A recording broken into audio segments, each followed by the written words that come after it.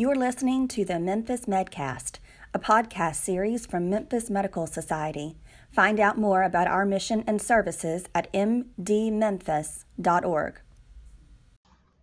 Hey, podcasters, we're happy to share this interview with Dr. James Beatty from Campbell Clinic with you. We hope you enjoy it. We're happy to do this for other members who may be listening. Hello out there, everybody. It's Clint Cummins, CEO of the Memphis Medical Society. Glad to be back with you again for an episode of Memphis Medcast. We're trying something a little bit different this time that I'm really excited about. Interviewing one of our members who's doing exciting and interesting things in the community. And this is something we hope to bring to more of our members and for our members as we move forward with our Zooming and our podcasting and everything else virtual that we do. And so in order to kick this off, I really can't think of anybody better to do it with. We have Dr. James Beatty with us today from the Campbell Clinic. Hello, Dr. Beatty. Hi, Clint. How are you doing today? I'm great. Thanks for asking. I hope you're doing well today. I'm going to kick us off with just a little bit of a bio and background on Dr. Beatty and try not to embarrass him too much, but I think it's good to cue it up for everybody that's out there watching and listening to this. Dr. Beatty and I share a couple things in common, actually. He is a graduate of Washington and Lee University, and I actually lived in Lexington, Virginia for a brief amount of time. So I think that's interesting that he went to that university. And Dr. Beatty's been involved in a lot of different initiatives in medicine in his career.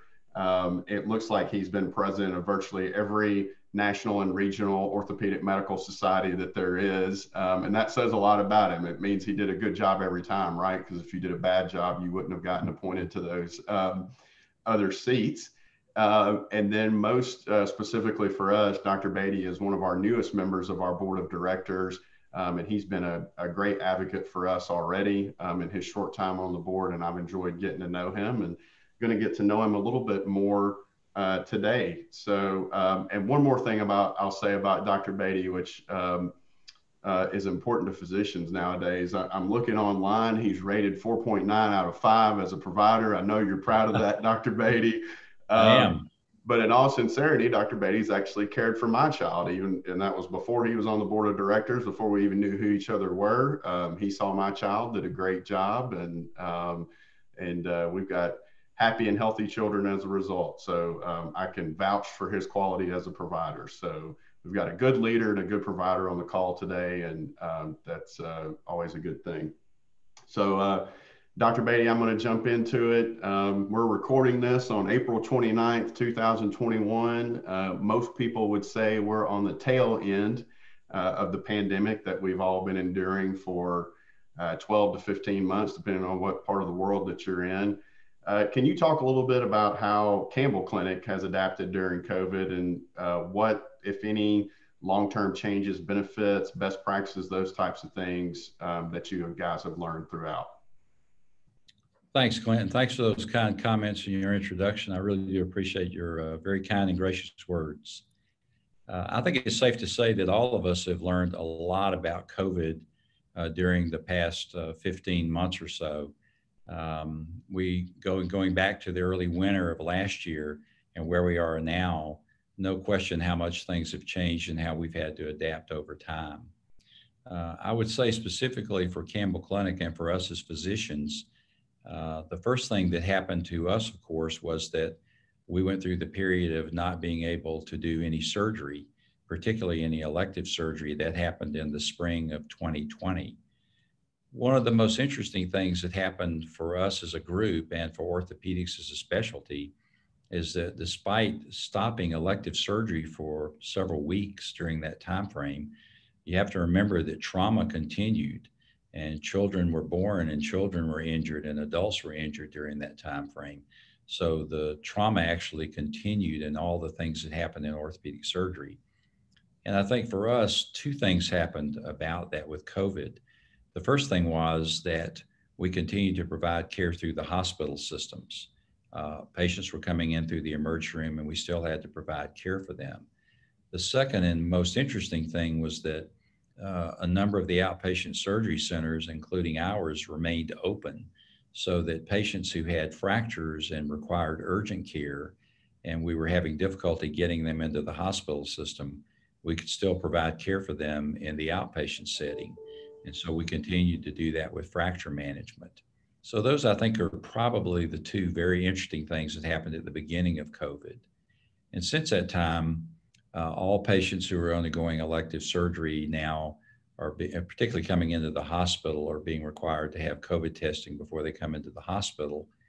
And we've learned very well how to adapt to all policies that are being created, not just federal policy or state policy from the governor, but even from the County Health Society and our expertise in the community from some of our physicians who are providing great advice about COVID.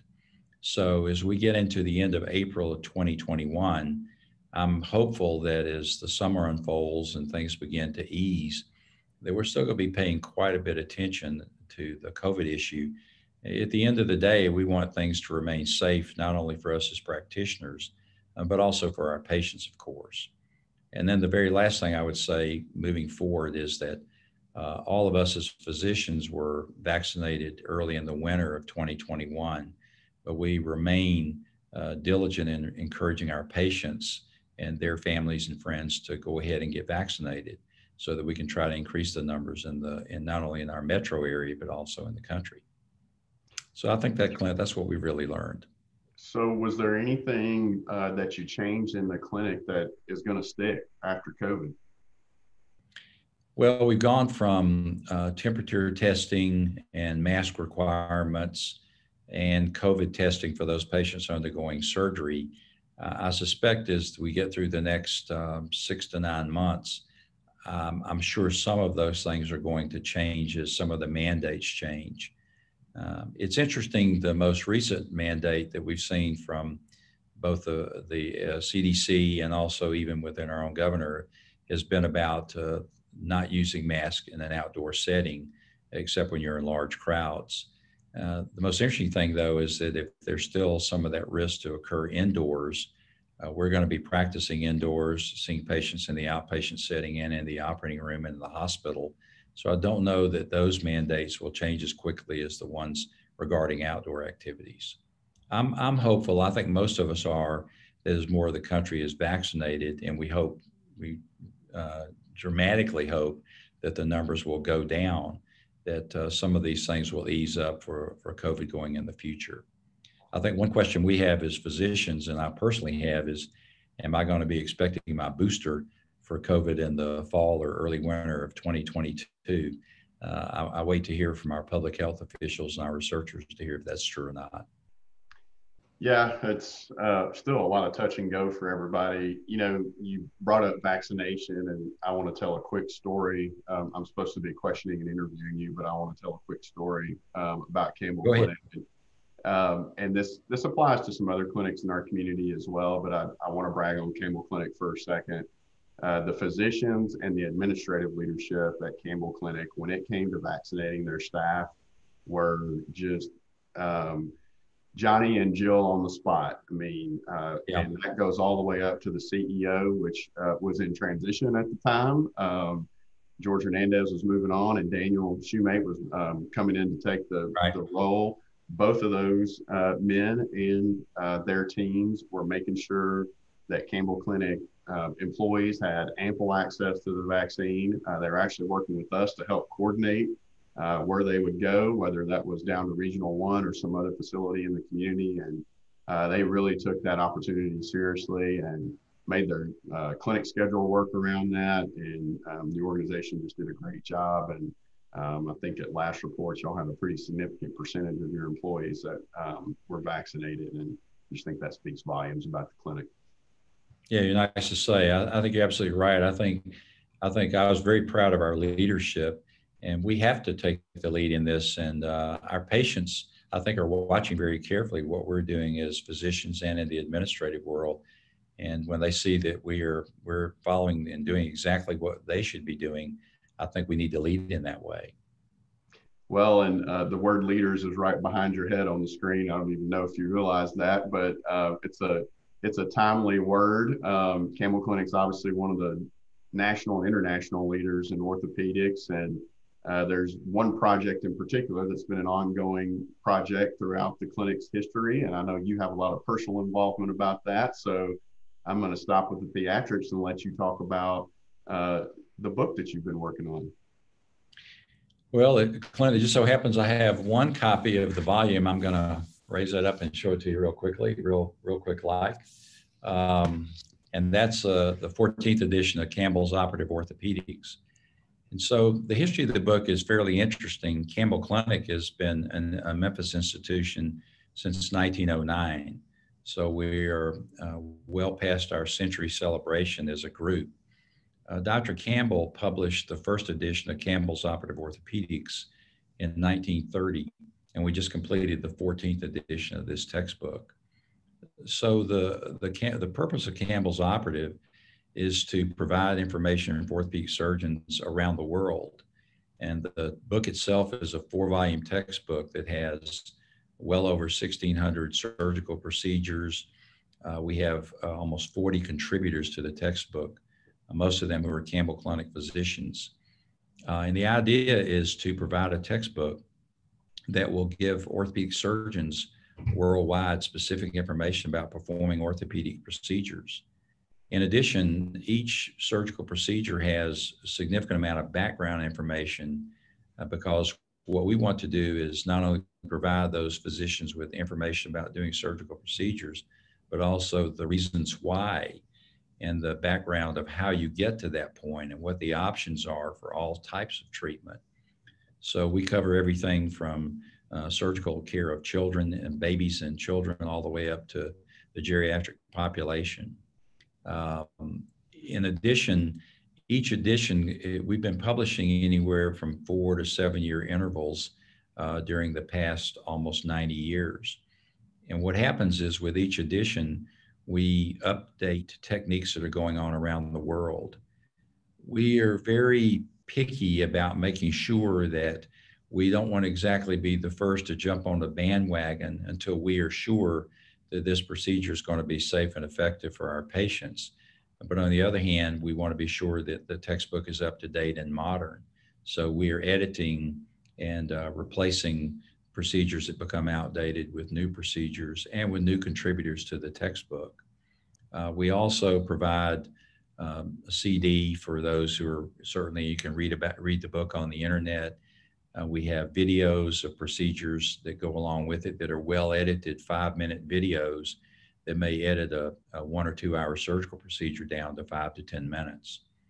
So it's a real task for us. We're very proud of it. Globally, the textbook is read around the world. It's translated into probably 10 languages at this point around the world. And we are very, very proud to have friends say that they casually refer to it as, quote, the Bible of orthopedics. We feel pretty proud to know that they look at it that way and consider it a very reliable and credible reference source for them and for their patients. Because at the end of the day, what we're interested in is providing high quality care for our patients and those patients worldwide. And a great reference textbook will allow that to happen. So we're now through with the 14th edition. It's been out now for about 5 months. And believe it or not, at the end of this year, we'll start working on the 15th edition and get ready for that next one to come around in 4 or 5 years. So it's an ongoing process. It seems like it never ends. Yeah, well, because when you think about it, what we're doing is reviewing the current literature that's being published around the world. And we'll use the current literature and information provided through medical meetings and published data over the next 12 to 24 months to update the information we're putting in the book. And so that process goes on around the clock and around the year, and will help us make for a higher quality edition when we update the next one. Well, it's hard to live up to comparisons to the Bible, but are there other things? Are there other things at the clinic going on that you're excited about and want to talk about? A couple of things. I think that most people will know that the mission of our clinic is a combination of high quality clinical care plus research plus education, and then finally community service to the underserved and the undercared for in the Memphis and Mid-South region. Just from a practice standpoint, most people know that we have built a brand new building that's on Wolf River Boulevard that's now has been open now for about 15 months. It's a pretty large facility, 120,000 square feet, with the ability to have 9 physicians in the office seeing patients at one time.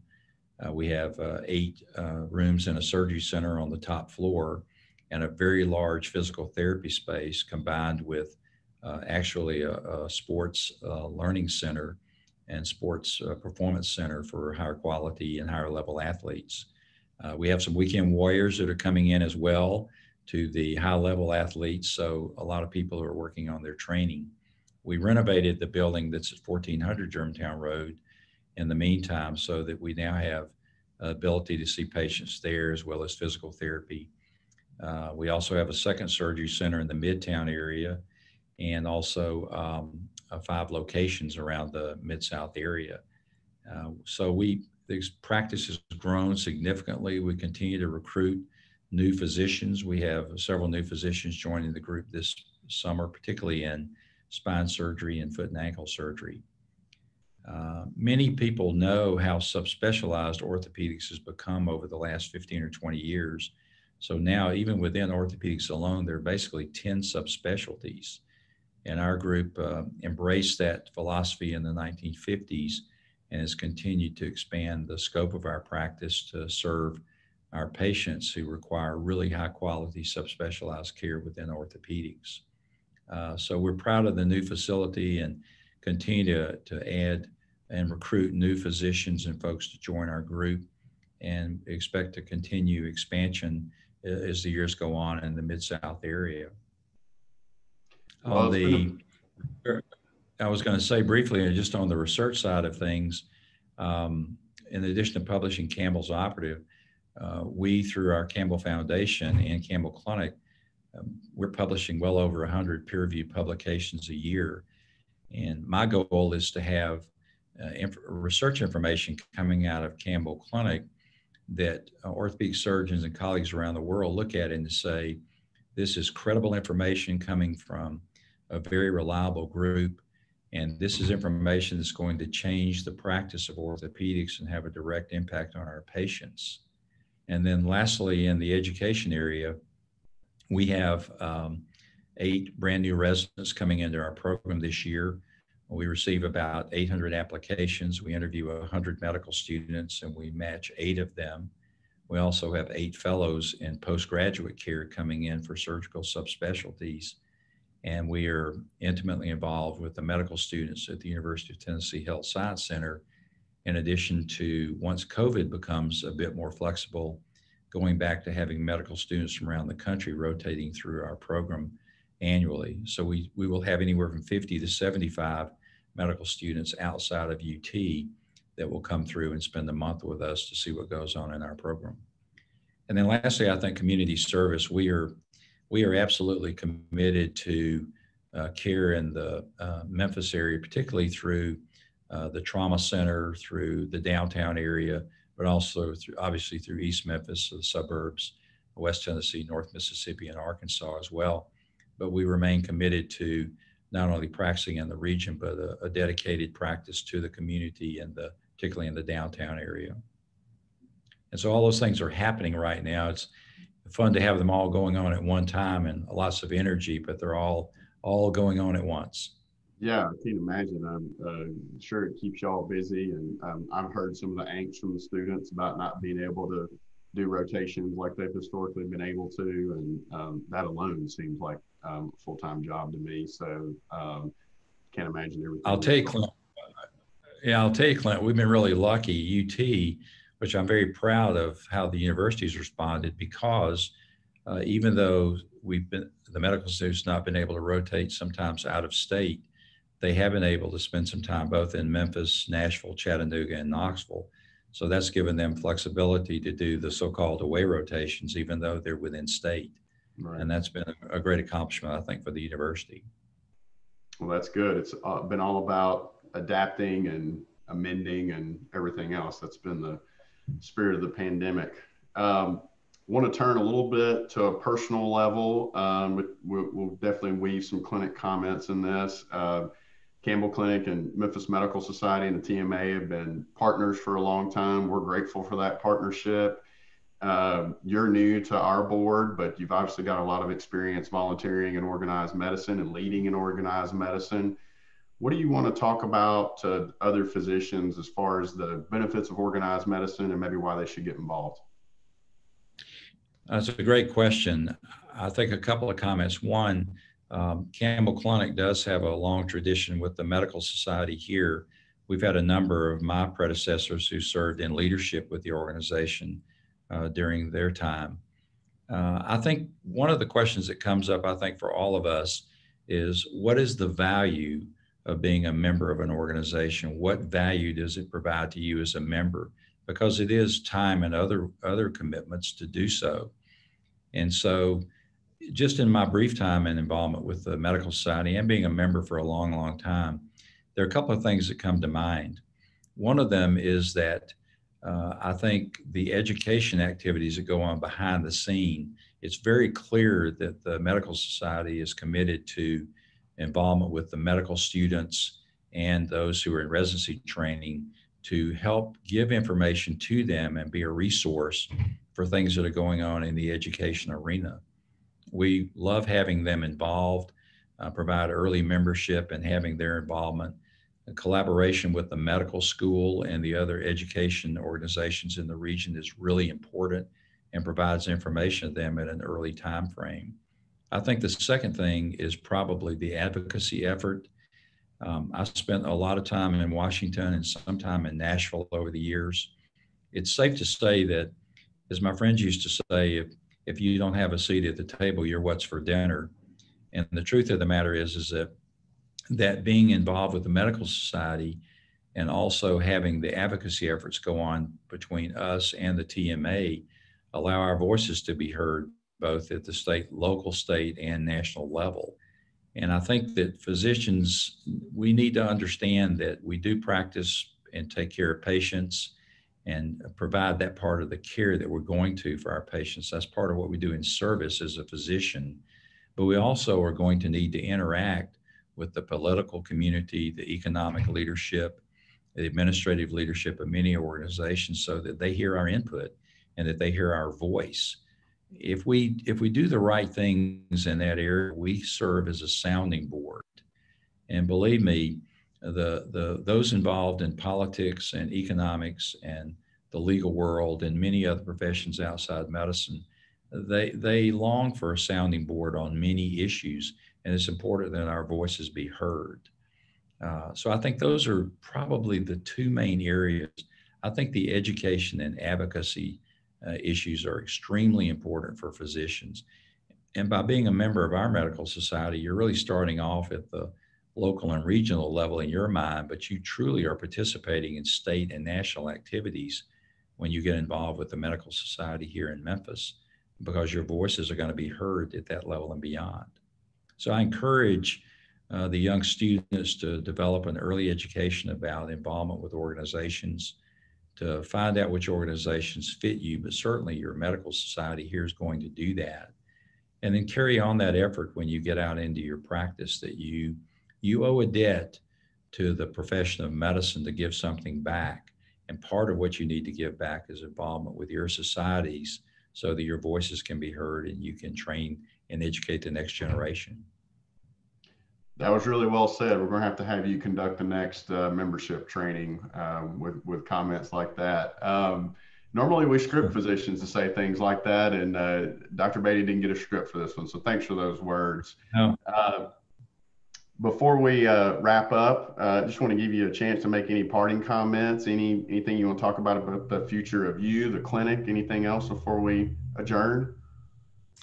Yeah, I think the future for us for Campbell Clinic, and I'm certainly very proud of everything going on here. The last thing that we're going to do is stand still in time. We're going to continue to do the things that I think we do very well, but we are absolutely committed to remaining on the cutting edge of what's going on in the orthopedic world. As a matter of fact, when we find new procedures that are going on around the world, we actually will either send someone there to see what's going on with those practices and their patients, or in these times, certainly communicating by the internet. So we are up to date on what's going on globally, not just in our local area. The next thing is we continue to plan to increase our research activities through Campbell Clinic and through Campbell Foundation to continue to write and publish and present. To be honest with you, Clint, I believe that things that we publish out of Campbell Clinic, I think that it's not just that it benefits us by reputation, but I personally think it's great for the Memphis community and the Memphis medical name, and also, fortunately, for our university here at UT. So I think all boats rise together, and we're going to continue to do that.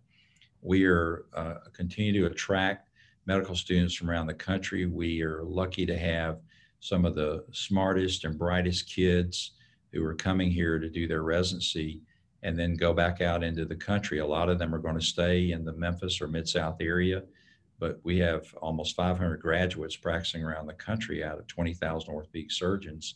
So we have some long-reaching tentacles just from our program in the alumni network. And then lastly, I think besides just quality care, research, and education, our commitment to the service in the community and in the Mid-South area is definitely going to continue. It's part of the mission of our group. We plan to continue to serve that underserved population base and those who need orthopedic care and sometimes have a hard time in access getting it. But that's going to continue for us. So frankly, I'm optimistic about 2021, post-COVID, I hope, and even more optimistic about 2022 and beyond. Thanks for having me today. I really appreciate it and look forward to my participation with the Medical Society. Well, we can't thank you enough for spending some time with us today, and I'm grateful for the service you've given to the Medical Society so far, and really grateful for your membership and Campbell Clinic's membership in the organization, and hope to be able to do more interviews like this with your physicians and other physicians out there. And that's kind of what I'll leave us with today. If you enjoyed today's interview and it's an opportunity or a way for your practice to promote itself a little bit more, it's another benefit we're glad to offer with Memphis Medical Society and the TMA. So feel free to reach out to us if that's something that's of interest to you. I'm Clint Cummins signing off, and thank you again, Dr. Beatty, for joining us today, and we'll see you next time. Thank you. You've been listening to the Memphis Medcast, a podcast series from Memphis Medical Society. Subscribe to our podcast anywhere you enjoy listening to podcasts or mdmemphis.org.